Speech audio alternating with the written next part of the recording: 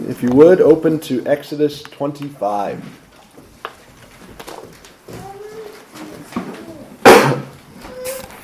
Exodus 25. So last week we saw Moses go up the mountain into the presence of God, where he spends 40 days and 40 nights on the mountaintop. And what he hears on the mountaintop is instructions for building the tabernacle. God starts his speech to Moses. After the 6 days of silence, on the seventh day, God broke the silence and called to Moses out of the midst of the cloud. Then the Lord spoke to Moses, saying, "Speak to the children of Israel that they bring me an offering. From everyone who gives it willingly with his heart, you shall take my offering. And this is the offering which you shall take from them: gold, silver, and bronze, blue and purple and scarlet yarn, fine linen, and goat's hair, ram skins dyed red, badger skins, and acacia wood, oil for the light, and spices for the anointing oil and for the sweet incense, onyx stones, and stones to be set in the ephod and in the breastplate. And let them make me a sanctuary, that I may dwell among them. According to all that I show you, that is the pattern of the tabernacle and the pattern of all its furnishings, just so shall you make it." Thus far, the reading of God's word. Let's pray. Father, we ask that you would help us to focus our attention on your word tonight. We thank you that your word is living and active, sharper than any two-edged sword. Even if it is providing a list of 7 different types of material for your dwelling place, Father, it is able to make us wise to salvation. So help us, we pray. Strengthen my voice. Strengthen us all to listen carefully and to come into your presence, and, like Moses, to listen to what you have to say to us.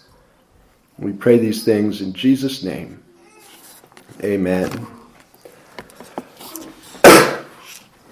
Well, it is not fundraiser week. The giving is in the sermon title because this is how God starts his speaking to Moses. Giving in the church, as in the Old Covenant, is always and only voluntary. Our giving should be willing. God says, "I only want from those who give it willingly from the heart." That's the only kind of offering I'm interested in. A forced offering is of no value to me. The reason God advances is why we should want to give to him is that we get to participate in him coming to dwell with us. God dwells with his people on his own terms. We've seen that at length over the course of the book of the covenant. God says, "This is how you will be if I dwell with you." But he also expects and asks for our heartfelt participation. God doesn't drop the tabernacle fully formed out of heaven and say, "All right, I'm here. I've moved in with you." He spends all this time, the back half of Exodus, essentially describing, here's the tabernacle, here's how you build it with your stuff, your people, your craftsmen, so that I can live with you.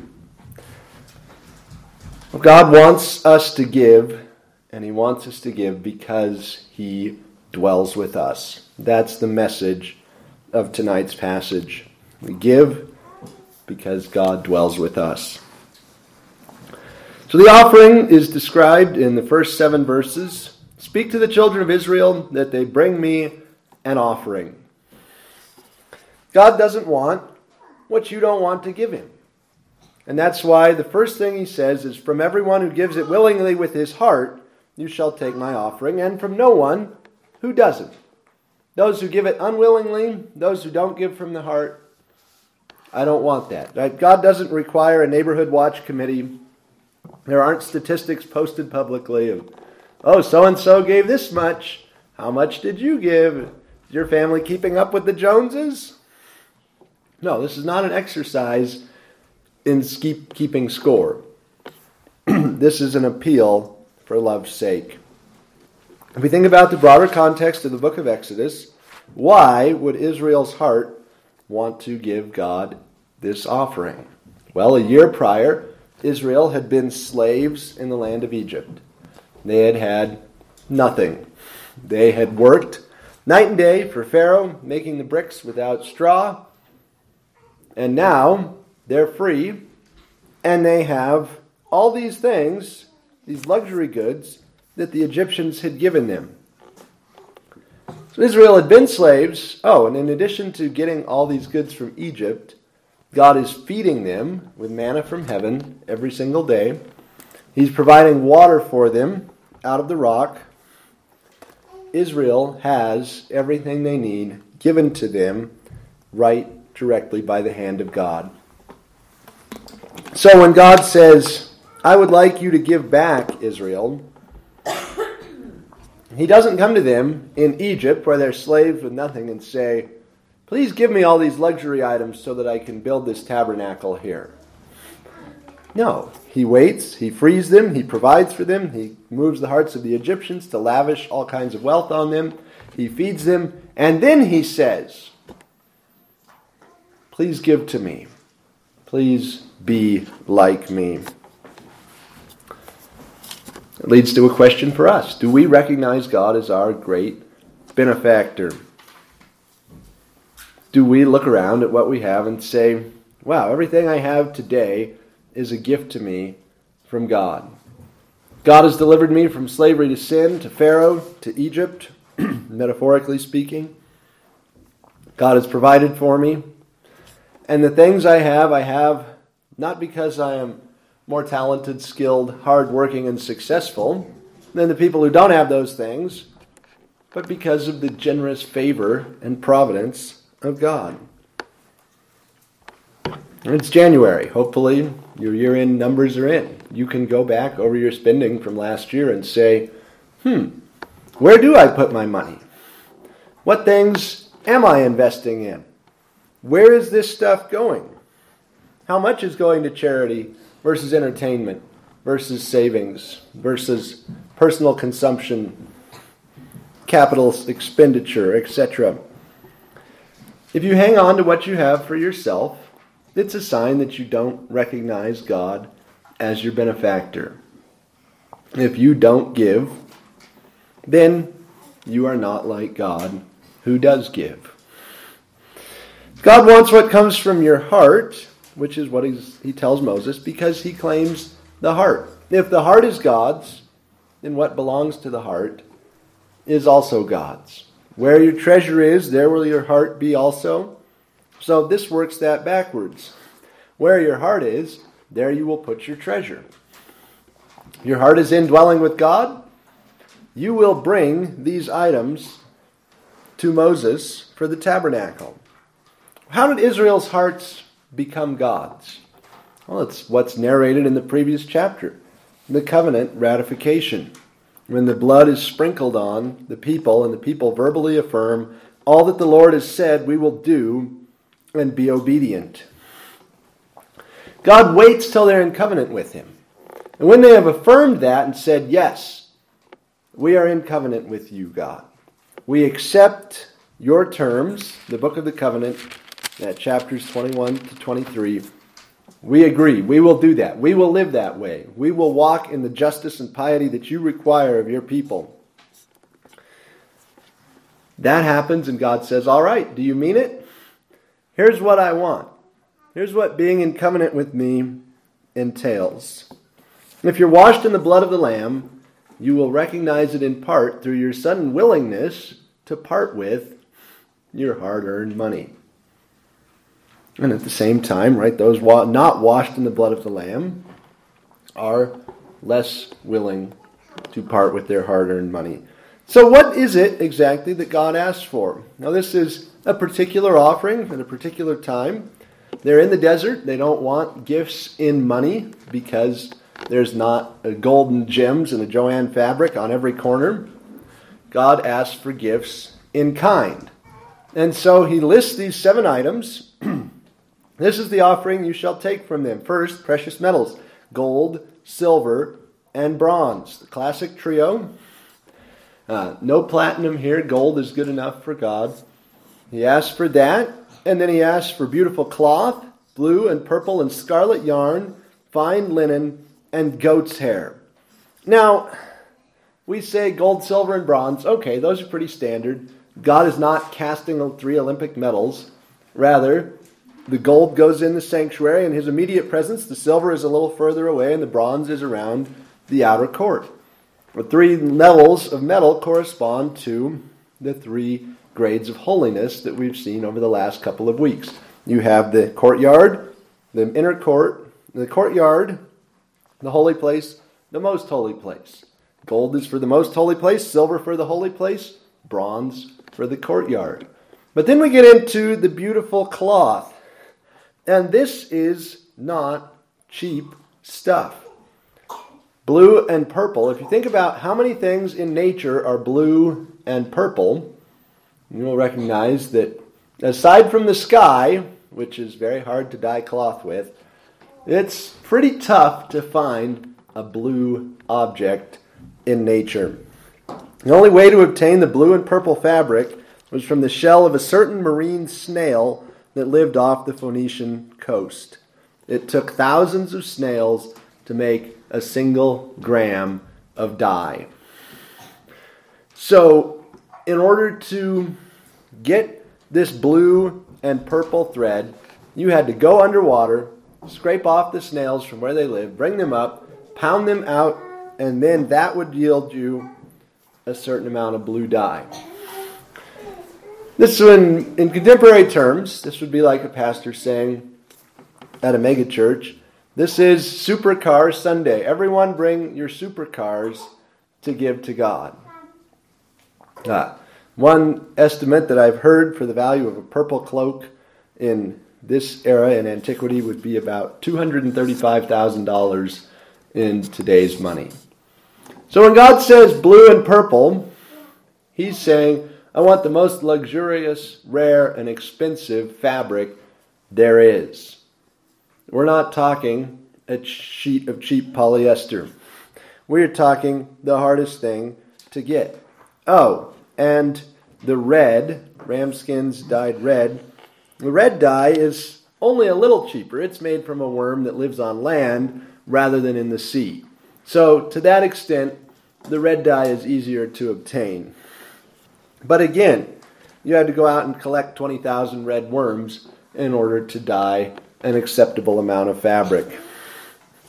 Then God wants fine linen and the hair of goats. So there's 3 different kinds of beautiful cloth here. There's the goat hair, which is used for tents, has been used for tents in that part of the world for thousands of years. But in addition to the rough goat hair fabric, fine linen. This beautiful, cool, easily wrinkled fabric. So God asked for these things, and then 2 different kinds of leather. Ram skins dyed red, and then what is the second one? Well, we're not totally sure. The Hebrew word seems to be cognate with an Arabic word that describes the dugong, or sea cow, that swims in the Red Sea today. And therefore, some people think that this is the skin of a dolphin or a sea cow, dugong skins. I love the NIV, which has another type of durable leather.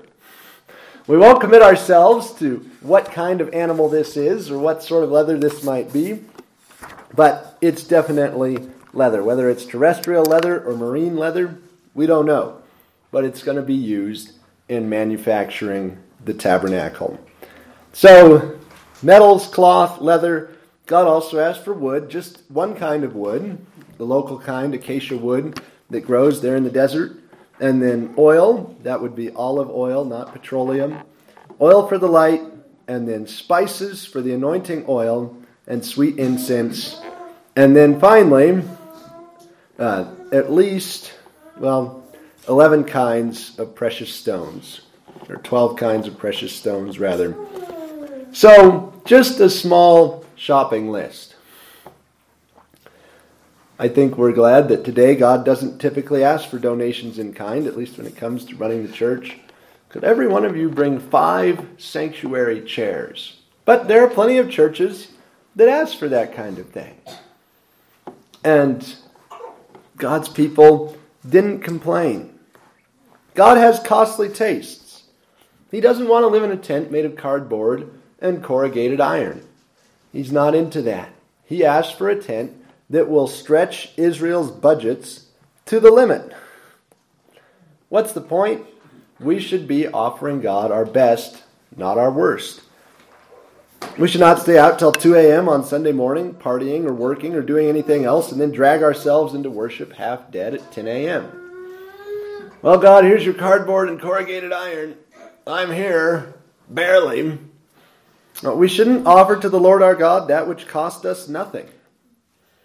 In terms of what you put in the plate, or your children, or your attitude, or your singing, or your praying, or your sermons, or anything else. Don't give to God something that you don't want. Give to God something of value. So what do you give the deity who has everything? Right, he owns the cattle on 1,000 hills. He has all the marine leather in the Red Sea. He has blue and purple and scarlet worms, and he can make the yarn. But he wants Israel to participate in him coming to dwell with him, and so he asks for all of these things. The only thing you can give the deity who has everything is yourself. And that's what God indicates when he says, from everyone who gives it willingly from his heart. You signal your commitment to God, body and soul, by giving to God not cheap gifts and the latest dollar store specials, by giving him the best of whatever you have, as a way of saying, Father, I am yours. That's what Israel was called to do. So what's the point of this list? Well, the first thing I want to note is that the list of what's wanted comes first, and then the statement of its purpose comes next. Verse 8, let them make me a sanctuary that I may dwell among them.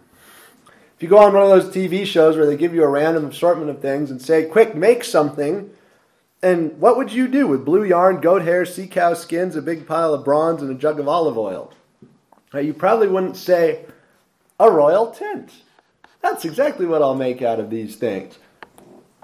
God gives this list, and you read the list, and you say, what on earth do you want all this stuff for? Blue, purple, scarlet yarn, fine twined linen, ram skins dyed red. This list occurs over and over, and every time you read it, it sort of lulls your brain to sleep, as this stuff is so random. I can't wrap my mind around it.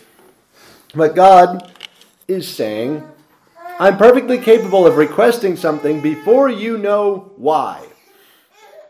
Obviously, Moses didn't give this information to the Israelites immediately. He was on the mountain 40 days and 40 nights. But imagine that he was somehow able to relay in real time back to the Israelites, all right, he's speaking. Okay, he's telling me that you need to bring olive oil, purple thread, red leather, and goat hair, and some of your gold. You can just hear Israel howling. What? God seriously expects us to give up all those precious things we got from Egypt? I can hear them yelling in my mind now. They would be outraged. We had nothing. We were slaves. Then the Egyptians gave us their stuff. And now God wants it all. We, with the benefit of hindsight, would say to them, people, you are getting far more than you're giving up. You're giving up these things that you think are so valuable that are actually pretty worthless in the desert. And in return, God is coming to live with you. What is more valuable? A ball of scarlet thread that you can't do anything with? Or the presence of the living, almighty God who is feeding you with manna every day, who just delivered you from the most powerful nation on earth, and who has promised to give you a homeland forever in his presence. Folks, this is true of whatever God asks us to give. We might say, olive oil. That's kind of random. God can come to you at any time, and he will, and say, give me your health. Give me your strength. Give me your money. Give me your retirement. Give me your plans for today. Give me your plans for next year. Give me your spouse. Give me your girlfriend. Give me your child. Give me your job. Give me your immigration status. Give me your church. Right? God takes away these things. He also gives these things. But when he gives or takes, right? When he says, here's your offering to me for today, you say, but I didn't want to give you my health. I didn't want to give you my immigration status. I didn't want to give you my child. And again, right, someone who could see the end of the story would say, don't be so asinine. You are getting far more than you're giving up. God is perfectly capable of asking you for something before explaining why he wants it.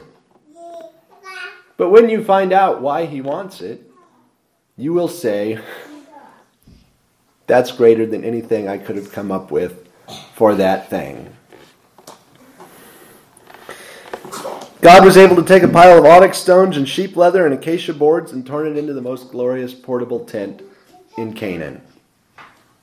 God can take whatever you and I give up for him and turn it into a greater blessing than we could have imagined. So what's the point? Well, the first point is Emmanuel. God dwells with his people. Let them make me a sanctuary that I may dwell among them. He's committing to a particular earthly place. This is huge.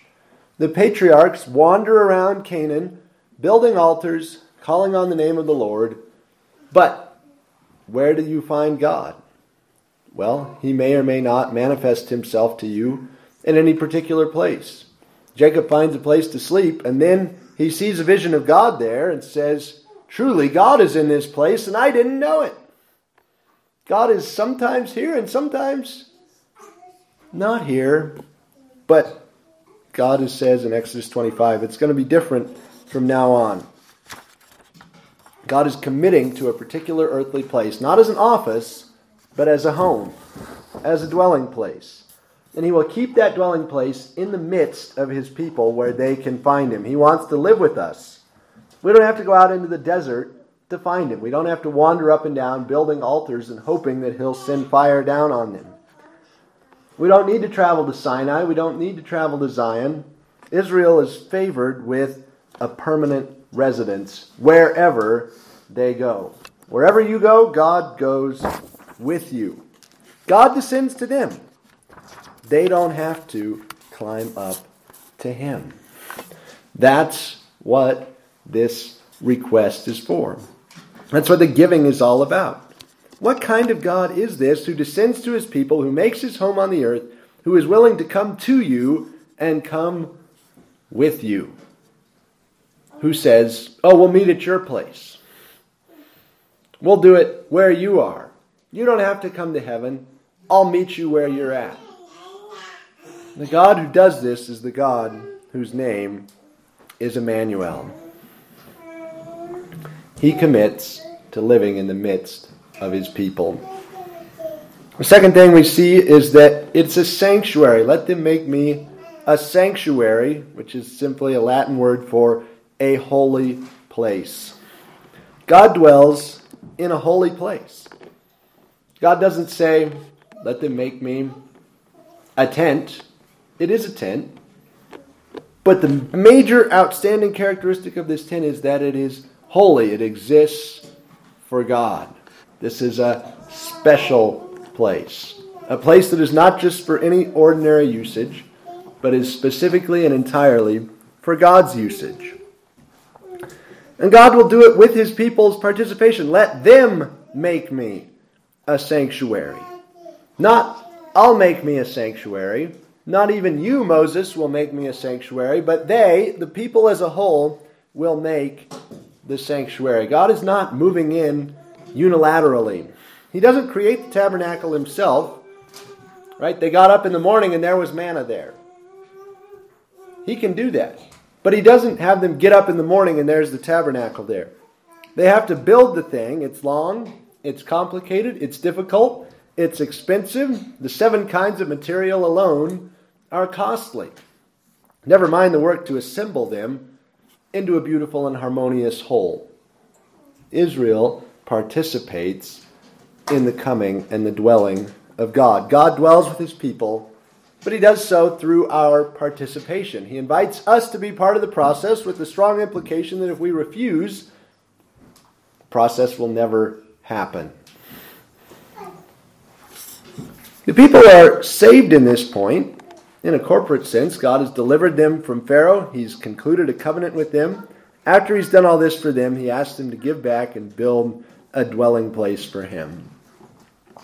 The New Testament switches up the metaphor a little bit, where we, in the New Testament, we are described as the materials. We are the blue and purple and scarlet yarns and the fine twined linen and the bronze, silver, gold, wood, oil, spices. We are living stones being built into a holy temple in the Lord.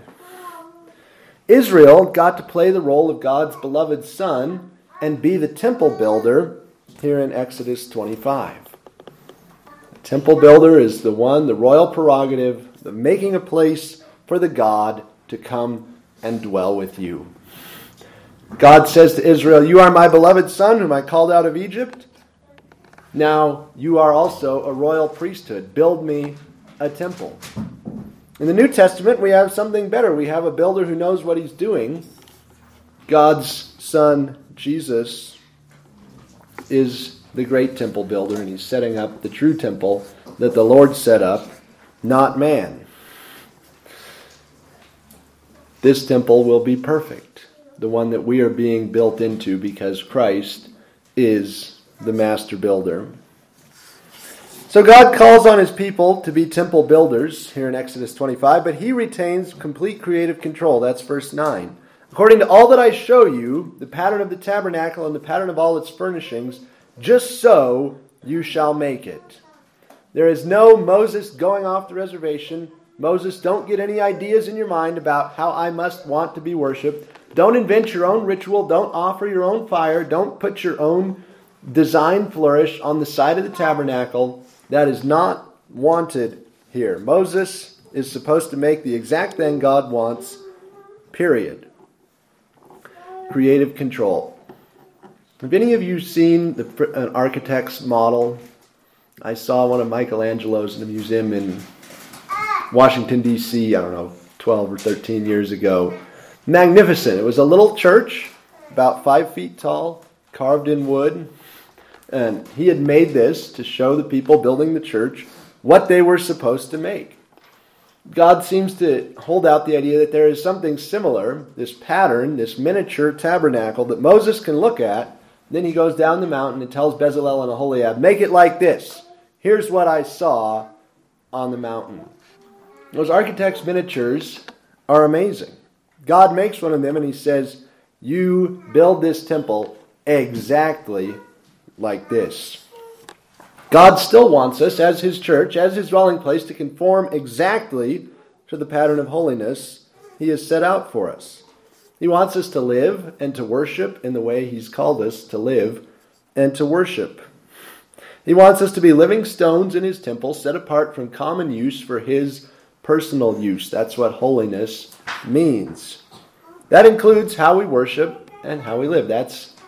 We need to be holy in our worship.